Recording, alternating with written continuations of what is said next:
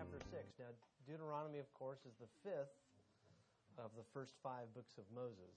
So you can find it there. If you start with Genesis, keep going right until you come to Deuteronomy. Deuteronomy, while you're turning there, Deuteronomy has an interesting name just because that's the Greek name. The Hebrew name is in the wilderness, Bamidbar. And it is what you could probably classify as Moses' farewell discourse, if you will. And there's a great deal in it that's important even to us now, and this is why I thought we should branch out or at least I should branch out and study something other than what's in the New Testament. So Deuteronomy chapter 6 is where we'd like to begin tonight. And in this passage, we find one of the most important passages, I think, in all the Bible, but it's still an important passage in Judaism today, even. So we will try to touch on the importance of it to modern Jewish religious practice as well, and you'll find we're not too far off from one another on that. But let's take a look at the first 9 verses of Deuteronomy 6. Let's read the passage just because we've got 9 verses here to work with, and it's not going to be a long passage here. Now, this is the commandment, the statutes and the judgments which the Lord your God has commanded me, this is Moses speaking, to teach you that you might do them in the land where you are going over to possess it, so that you and your son and your grandson might fear the Lord your God, to keep all his statutes and his commandments, which I command you, all the days of your life, that your days may be prolonged. O Israel, you should listen and be careful to do it, that it may be well with you, and that you may multiply greatly, just as the Lord, the God of your fathers, has promised you, in a land flowing with milk and honey. Hear, O Israel, the Lord is our God, the Lord is one. You shall love the Lord your God with all your heart and with all your soul and with all your might. These words, which I am commanding you today, shall be on your heart. You shall teach them diligently to your sons, and shall talk of them when you sit in your house, and when you walk by the way, and when you lie down, and when you rise up. You shall bind them as a sign on your hand, and they shall be as frontals on your forehead. You shall write them on the doorposts of your house and on your gates. You recognize, perhaps, some of the other passages in the New Testament which refer to this. But to illustrate the principle that's before us here tonight, we could also consider Deuteronomy 8:3, which says this, man does not live by bread alone, but man lives by every word that comes from the mouth of the Lord. And you've heard that passage as well. Because of the nature of life in a fallen world, when it comes to the spiritual life, we're often slow to see what our real needs are. And some people never even really fully grasp them. That's why it's so heartbreaking when we encounter people who refuse to accept that they need salvation from eternal punishment. But there's something even more fundamental, a need that's even more fundamental wrapped up in our need for forgiveness from God. God himself says to us in this passage through Moses that the greatest need that we have as people is to know God. It surpasses, from Deuteronomy 8:3, it surpasses even the need for food, even something so basic as eating, pales in comparison to knowing God. So Deuteronomy 8:3 illustrates the principle of what we're going to study tonight in Deuteronomy chapter 6.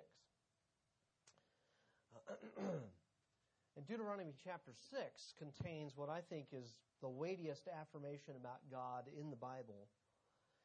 And to understand the center of this passage is to begin to grasp how desperate our need is to know God.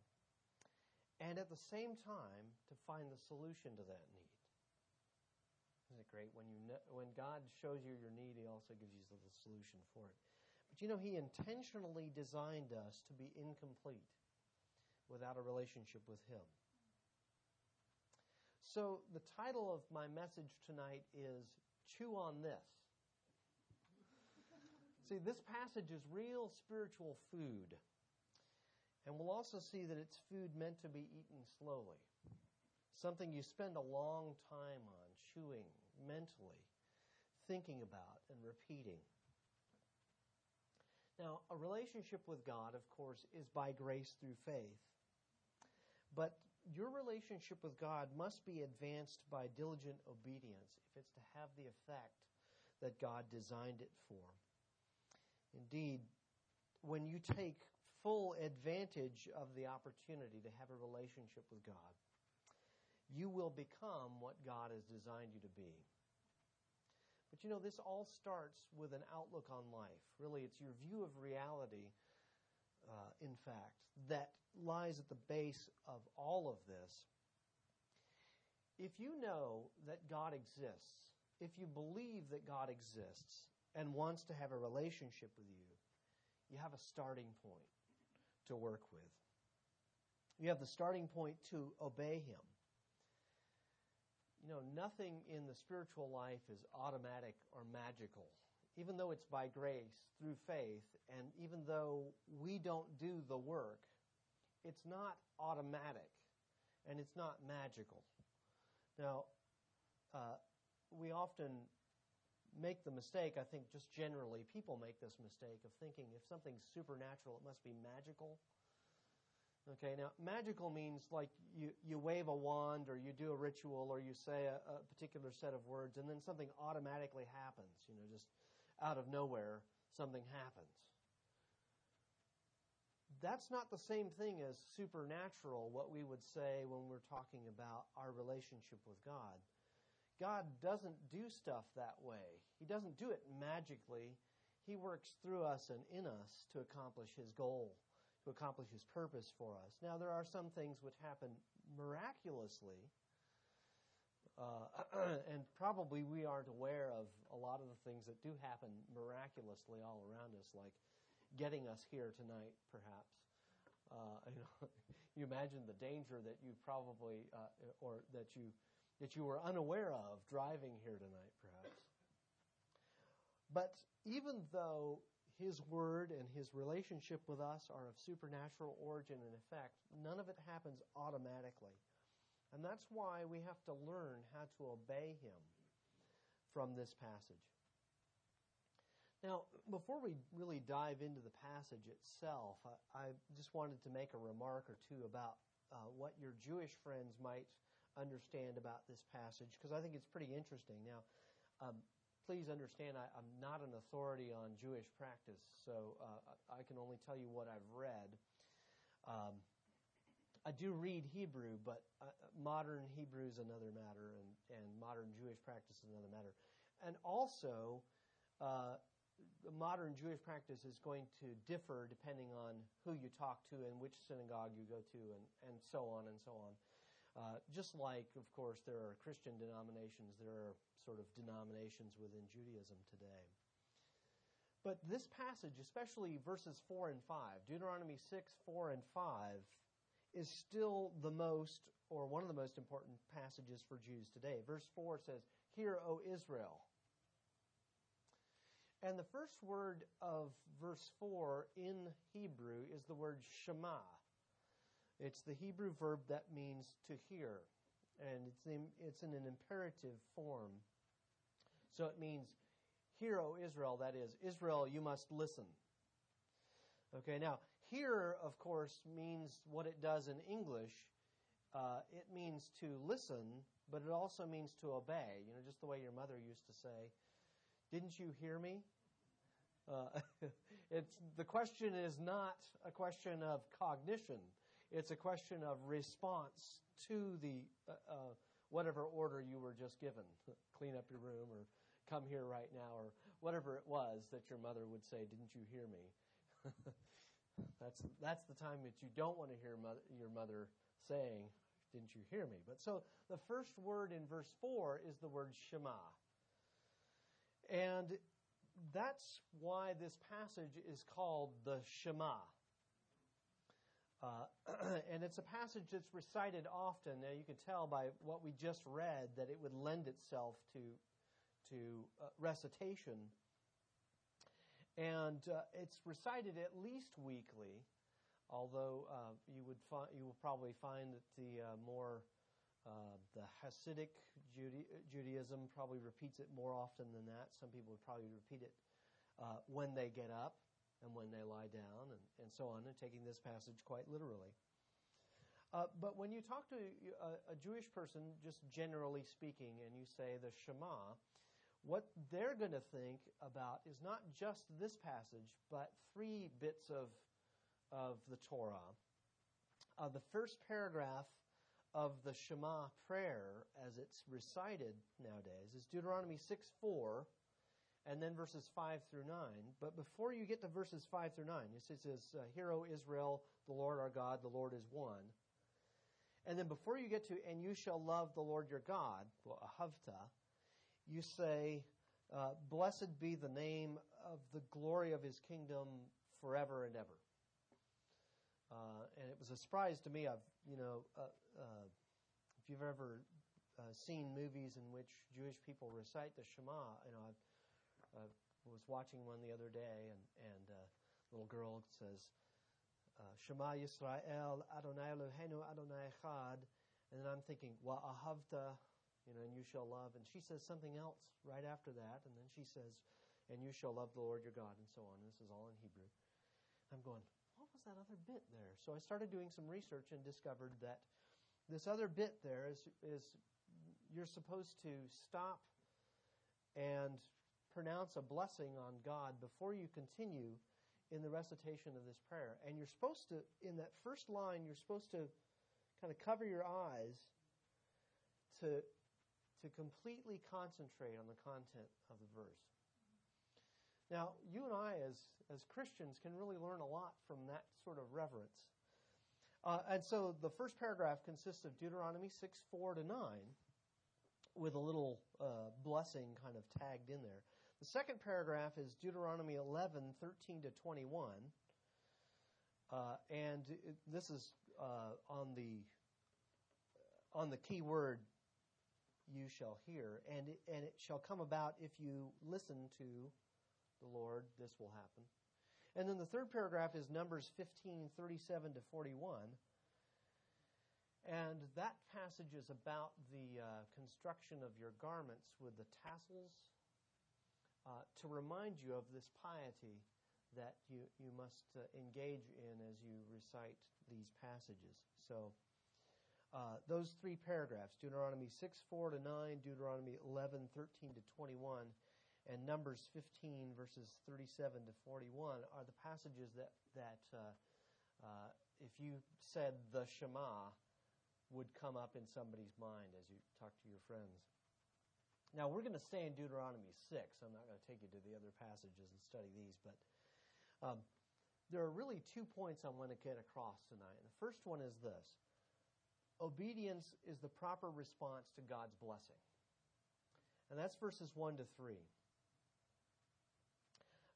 Obedience is never the basis on which your relationship with God is established. That's by grace through faith. Obedience, though, is the proper response to God's blessing. Now, the law of Moses was the constitution for Israel as well as a guide to its spiritual life. But it was given for a people already redeemed. You think about where we are in Deuteronomy 6. We're at the tail end of the Exodus at this point. The first part of Deuteronomy rehearses the geography of their wilderness wanderings. And I was reading over that because we're headed to Israel next week. I was reading over that and looking, and suddenly noticing all of the geographic place names that are there. Most of us, when we read the scriptures, just kind of place name, and we're off. And here we are, Moses has recited, if you will, the history of God's deliverance of the nation Israel. And it starts back with the Passover, the first Passover, goes through the Red Sea rescue. And so the nation is already saved, if you will, by the time the law is given at Horeb. Passover and Exodus then were the rescue of the nation from Egyptian bondage and from the Egyptian army. And that salvation pictures the spiritual deliverance that God provides for His people. But individuals in Israel still had to appropriate the grace of God to themselves. So keeping the law wasn't the issue in terms of their eternal salvation. It was an issue in terms of their relationship with God as a nation. So verse 1 says, "This is the commandment, the statutes, and the judgments which the Lord your God has commanded me to teach you, that you might do them in the land where you are going over to possess it." Now, sometimes people get a little uncomfortable, unnecessarily, really, when we start talking about the law and obedience to God. And the word legalism often comes up. People throw this one around. You start talking about obedience, they go, that's legalism. But legalism is keeping a set of rules that God didn't set up to force God to bless you in some way, or whatever your desired result of that legalism happens to be. Obedience, on the other hand, is how we respond to God. Jesus Himself wants obedience from Christians. It's really interesting how much of what Jesus says echoes what Moses says in the law. When Jesus said to His disciples, He gave them the Great Commission, tail end of Matthew 28, verse 20, He says, teaching them to obey everything I have commanded you. Sounds a lot like Moses, doesn't it? Now, legalism is an issue when it comes to keeping the law. And dispute over the works of the law in the New Testament really comes up. And it involves pretty well two strands of thinking. The first is an idea that we as Christians already kind of know here. Works of the law can't save someone. That is, no one is granted forgiveness by God or granted eternal life on the basis of keeping the law. That's just human achievement. And that means, of course, that Israelites of Moses' day and later were never granted salvation on the basis of the law. And no one before Moses' day was ever granted salvation on the basis of any law of God that they kept before them. And are you surprised to learn that no one since then has ever been saved on that basis either? Now, we all understand that. No one's saved by works of the law. The second strand of thinking is a little bit more difficult to us because we don't enter into the first century world where Paul lived, and we're talking about groups of Jews and Gentiles now and trying to bring them together. You read the book of Acts, for instance, and you run into these troubles. Acts 10, Acts 15. I'll give you those as stuff to read for the background to this. But the law in Moses' day, as well as all the way up to even till now, the law served to separate God's people from the rest of the nations, so as to make them a people distinct from all the peoples around them, all the other peoples on the earth.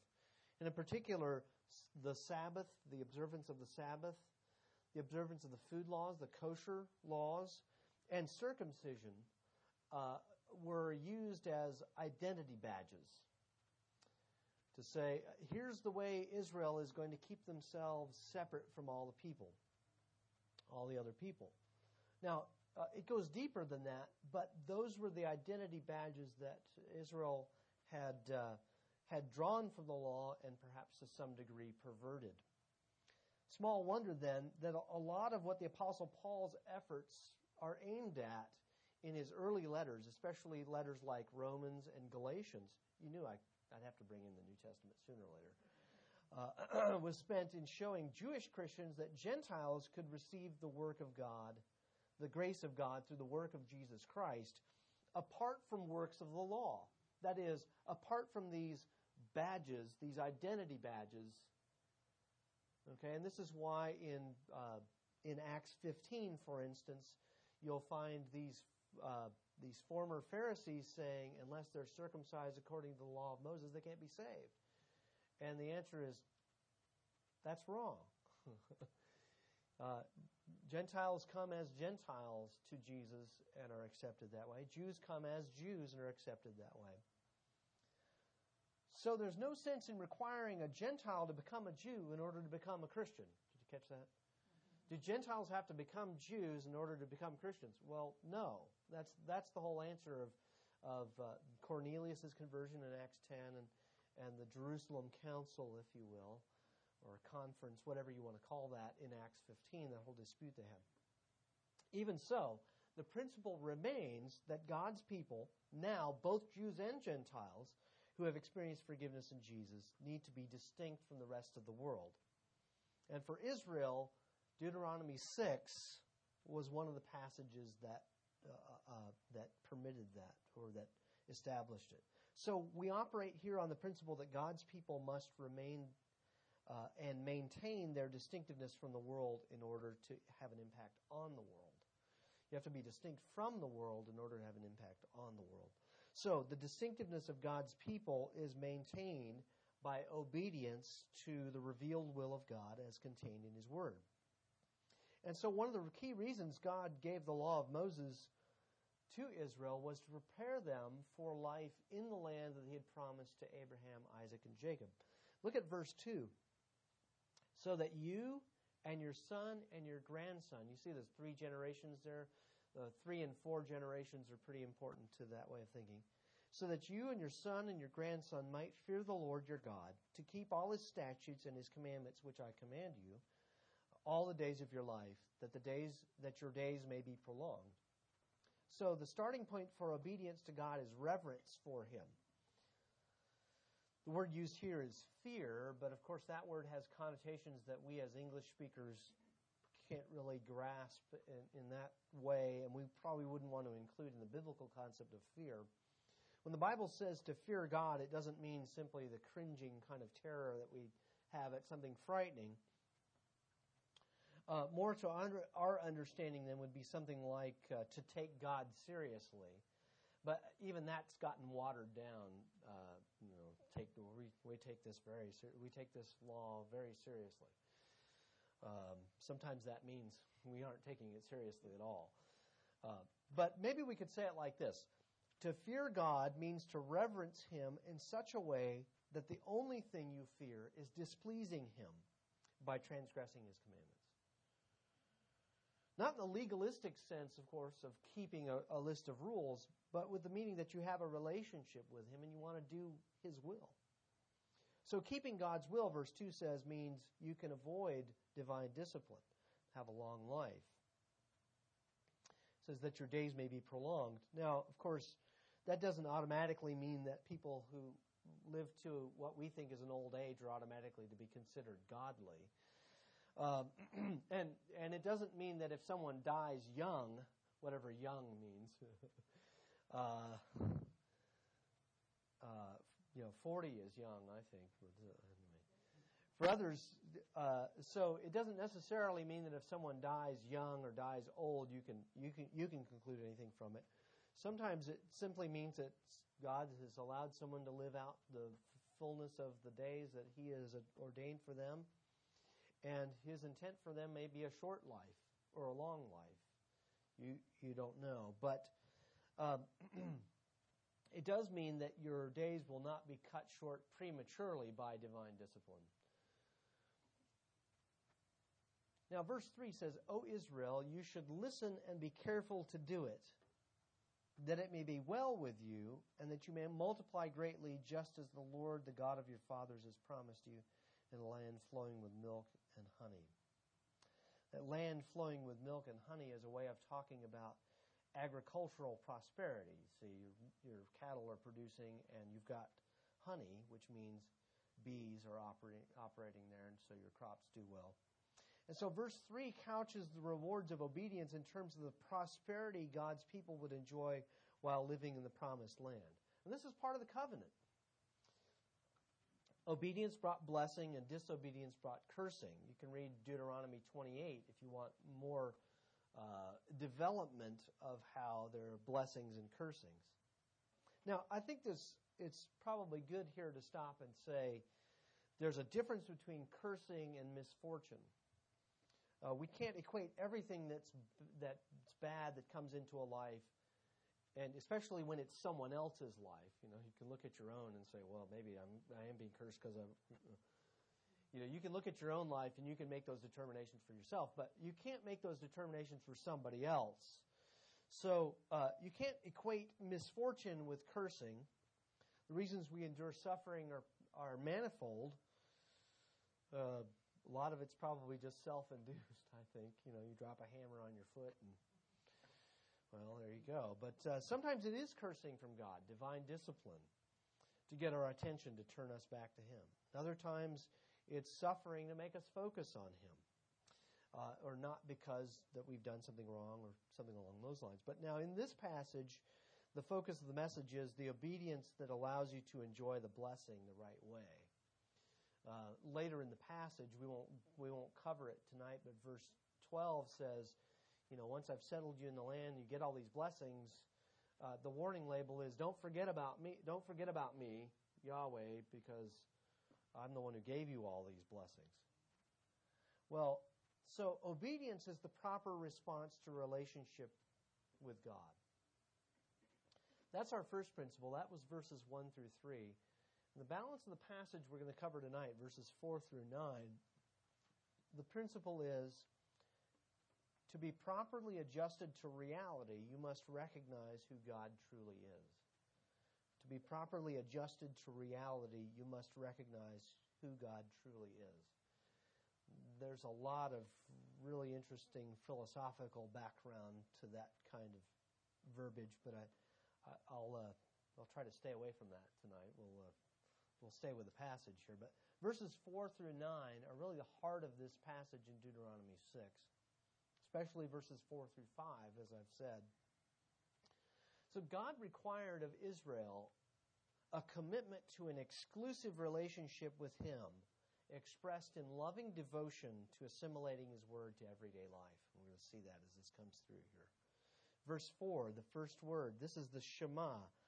First word in Hebrew, verse 4, gives it, of course, its name, like I said. And this again underscores hearing both as taking in the truth as well as responding to it in obedience. So he says, "Hear, O Israel, the Lord is our God, the Lord is one." Verse 5, "You shall love the Lord your God with all your heart, with all your soul, and with all your might." So in verse 4, there are two statements in verse 4. You may have them translated in different versions in different ways.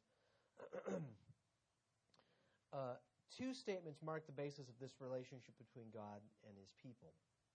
In both, the covenant name of the God of Israel is the subject. It's the so-called tetragrammaton, the four letters YHWH. And the one thing we can be sure of is that it is not Jehovah. Okay, that's the one thing we can be sure that it's not. But in terms of pronouncing it, you say it Yahweh, I say it my way.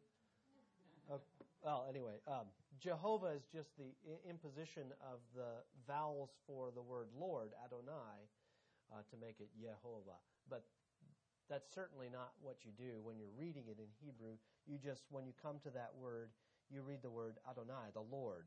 So the Lord is our God, the Lord is one. Or Yahweh is our God, Yahweh is one. First statement then is Yahweh is our God. This emphasizes the special relationship between the believer and God. The second statement is Yahweh is one. So Adonai Eloheinu, Yahweh is our God, the Lord is our God, and Adonai Echad. Did you catch that? Echad. Okay. That's Yahweh is one. This is an affirmation of God's oneness and His uniqueness. Now, these statements are actually intentionally broad, and they allow for two emphases that I think are going on at the same time. This is what's interesting about the language that's used here. The first emphasis, I suppose we could say, is that we can combine these two statements. The Lord our God is one God, meaning that there is only one God. There's only one true God, in distinction to the gods of the nations. This statement, by the way, does not exclude the triunity of God, that is, Father, Son, and Holy Spirit. It simply means that God can be no other than who He is. Just the way He said to Moses at the burning bush, I am that I am. So the first is we can combine the two statements. The Lord our God is one God. And you might find in your translation that might be the way yours is rendered. But the second is we can also understand these statements to mean the Lord is our God, the Lord alone. Or the Lord alone is our God. And this emphasizes the exclusivity of God's relationship to Israel, and Israel's relationship to God. And for us as believers, this means that we have an exclusive relationship with God because He's the only God. He's the only, in that sense, and people claim that there are other gods, but there aren't really. And so this is what the Apostle Paul says to the Corinthians, and he's trying to clarify with them what eating meat sacrificed to idols means. It's kind of serendipitous that this morning we'd be talking about that passage. 1 Corinthians 8:4 says, with regard then to eating food sacrificed to idols, we know that an idol in this world is nothing, and there is no God but one. So Paul says to the Corinthians, hey, look, there's really no such thing as other gods. So this exclusivity is rooted in the truth of who God is. There's only one God, so He's the only one you can have a relationship with. So don't try to have a relationship with another God because there isn't one. But that's the most fundamental thing about the way the universe is, the way reality is, that there is only one God. And so this is more profound than even I have words to express. That this is the way the universe is. It's not a question of I believe it, therefore it's true. It's true, therefore I believe it. There's a difference between that. So you can't have a relationship with anyone but God. So don't even try. That's another way we could state our principle. Verse 5 says, you shall love the Lord your God with all your heart, with all your soul, with all your might. Verse 5 teaches us to respond to God's grace by loving Him. Isn't this interesting? That the word hear, of course, hear, O Israel, Shema, is a command. And in verse 5, wa'ahavta, and you shall love, this is also a way to express a command. So the command here is to love God. That means love isn't a feeling.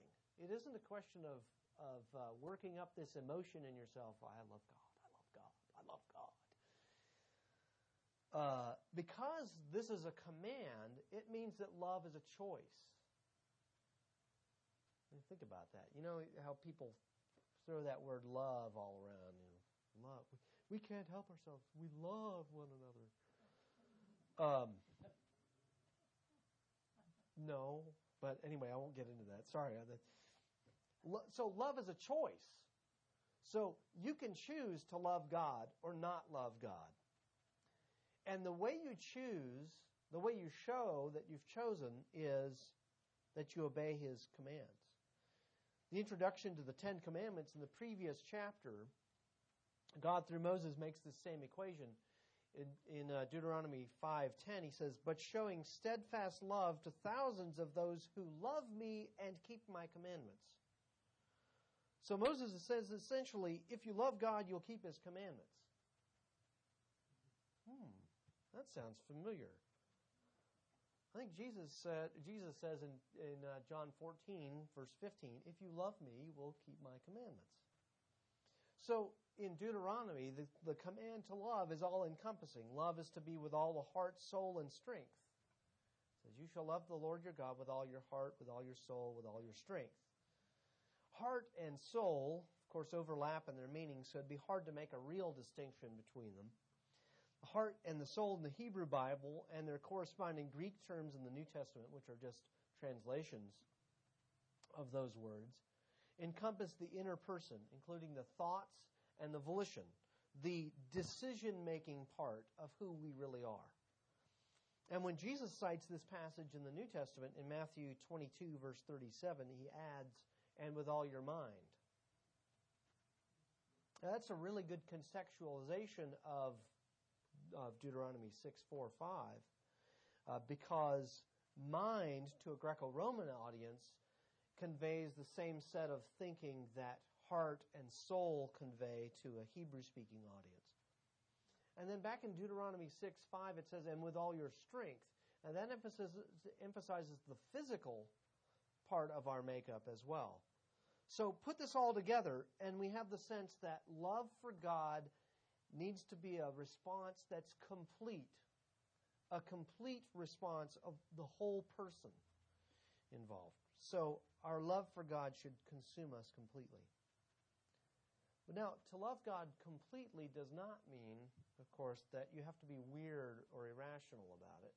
There's too many people running around saying, "I love God and therefore I do X," and where X is something horrible or just outright strange.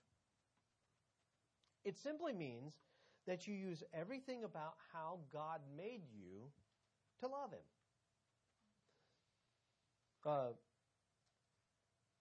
St. Augustine is attributed with the statement, "Love God and do as you please." Actually, you think about that. If you love God and just, maybe I could paraphrase it another way. Love God and be who you are. Okay, so when you love God with all of who you are, it means you are totally committed to the proposition that God is real and that you have a relationship with Him. When you love God this way, in fact, you don't really give up who you really are. In fact, you never will really understand yourself until you love God completely. You will only realize who you really are when you love God completely. It means that you're totally honest about your relationship with God, including sins and failures, because He's the one who made gracious provision for you to have forgiveness and restoration when you do fail. So verse 5 focuses on the individual's responsibility to love God, and you shall love the Lord your God. Verses 6 through 9 then show us how the community reinforces this relationship with each other and with God. The primary means of expressing a love relationship to God is this: a concerted policy of memorization and meditation on the words of the covenant and their application to daily life. Maybe not the exact words. Some people have a harder time memorizing than others. But what I mean is a complete adoption of its worldview, so that you are thinking what God wants you to think rather than being sucked into what the rest of the world does. So look what he says in verse 6. "These words which I am commanding you today shall be on your heart." Engraving the words of God on your heart is not legalism. It's pursuing a relationship with Him. If you say you love God and you say God wrote the Bible, then why would you not want to commit it to memory as much as you can? Why would you not want to read it? So these words which I am commanding you today shall be on your heart. Now look at the next verse. Notice that it requires that divine truth be passed on to the next generation. "You shall teach them diligently to your sons, and shall talk of them when you sit in your house, when you walk by the way, when you lie down, when you rise up. You shall bind them as a sign on your hand, and they shall be as frontals on your forehead. You shall write them on the doorposts of your house and on your gates." The word used in verse 7 is a very interesting one. It's at the beginning of the word of at the beginning of verse 7. It's the word for repetition. It says, "You shall teach them diligently to your sons." Now, after AD 70, when the Second Temple was destroyed by the Romans, as Jewish scribes and scholars passed on traditions about the interpretation of the law, they eventually wrote down their commentary in a series of tracts called Mishnah. Now, Mishnah is the noun form of the verb shana, which appears in verse 7. And so the verb ends up being translated teach diligently, but it really has at its root the idea of repetition. How do you teach something diligently to somebody? Well, the best way to learn something, of course, is memorization, right? That's the best way to teach somebody something, so memorize. And my Greek students roll their eyes and go, oh, memorization. Yeah, okay. I say, just memorize this. You only got 12 main paradigms to work with there. It's no problem. So to teach diligently, you keep on bringing it up. You repeat it. And, it's funny. If you just repeat, you will end up memorizing something without trying if you repeat it enough times. And so all of this in verses 6 through 9 is aimed at developing a consistent worldview. When you repeat it long enough, people think with a true perspective on how to handle life because they're thinking what God wants them to think. So how do you do this? How do you pass this on? By constant repetition. You have to keep on chewing on this spiritual food of God's Word, taking it in. Now, I'm using this in a couple of different ways. I hope you recognize that it's spiritual food that is sustaining you. That's constant intake. But also, in chewing on this, I mean the kind of thing where it's not edible food like gum or something like that. You keep on chewing on it. It's constantly coming up, and you're thinking about it, constantly processing it. And in constantly processing it, you're making connections. And this is exactly what the Jewish scribes were doing, and repeating and repeating and repeating it. They're making connections that you and I just wouldn't think of making, but they know the Scriptures backwards and forwards, and they're saying this is like this passage and this passage, and they're getting even down to the little bits of passages. And so you keep on chewing this spiritual food of God's Word. You keep on bringing it to mind and mulling it over.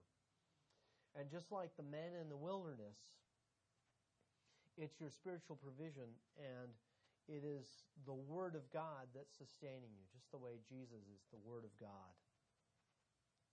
Now, one of my colleagues, Eugene Merrill, you guys know Eugene Merrill, wrote the commentary in the New American Commentary series on Deuteronomy, said this, and forgive me for quoting a couple of, maybe 3 or 4 sentences here, but this is a really good quote, so I had to bring it across to you. The pairing of these sets of contrasting places and postures forms a double merism, using opposing terms to express an all-encompassing concept. Sitting suggests inactivity, and walking, of course, activity. Together, they encompass all of human effort. Likewise, to retire at night and rise up in the morning speaks of the totality of time. So important is covenant truth that it must be at the very center of all of one's labor and life.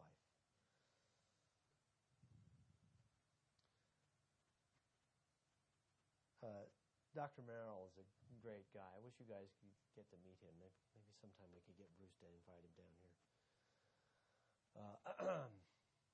So in the previous section, we're in verses 4 through 9.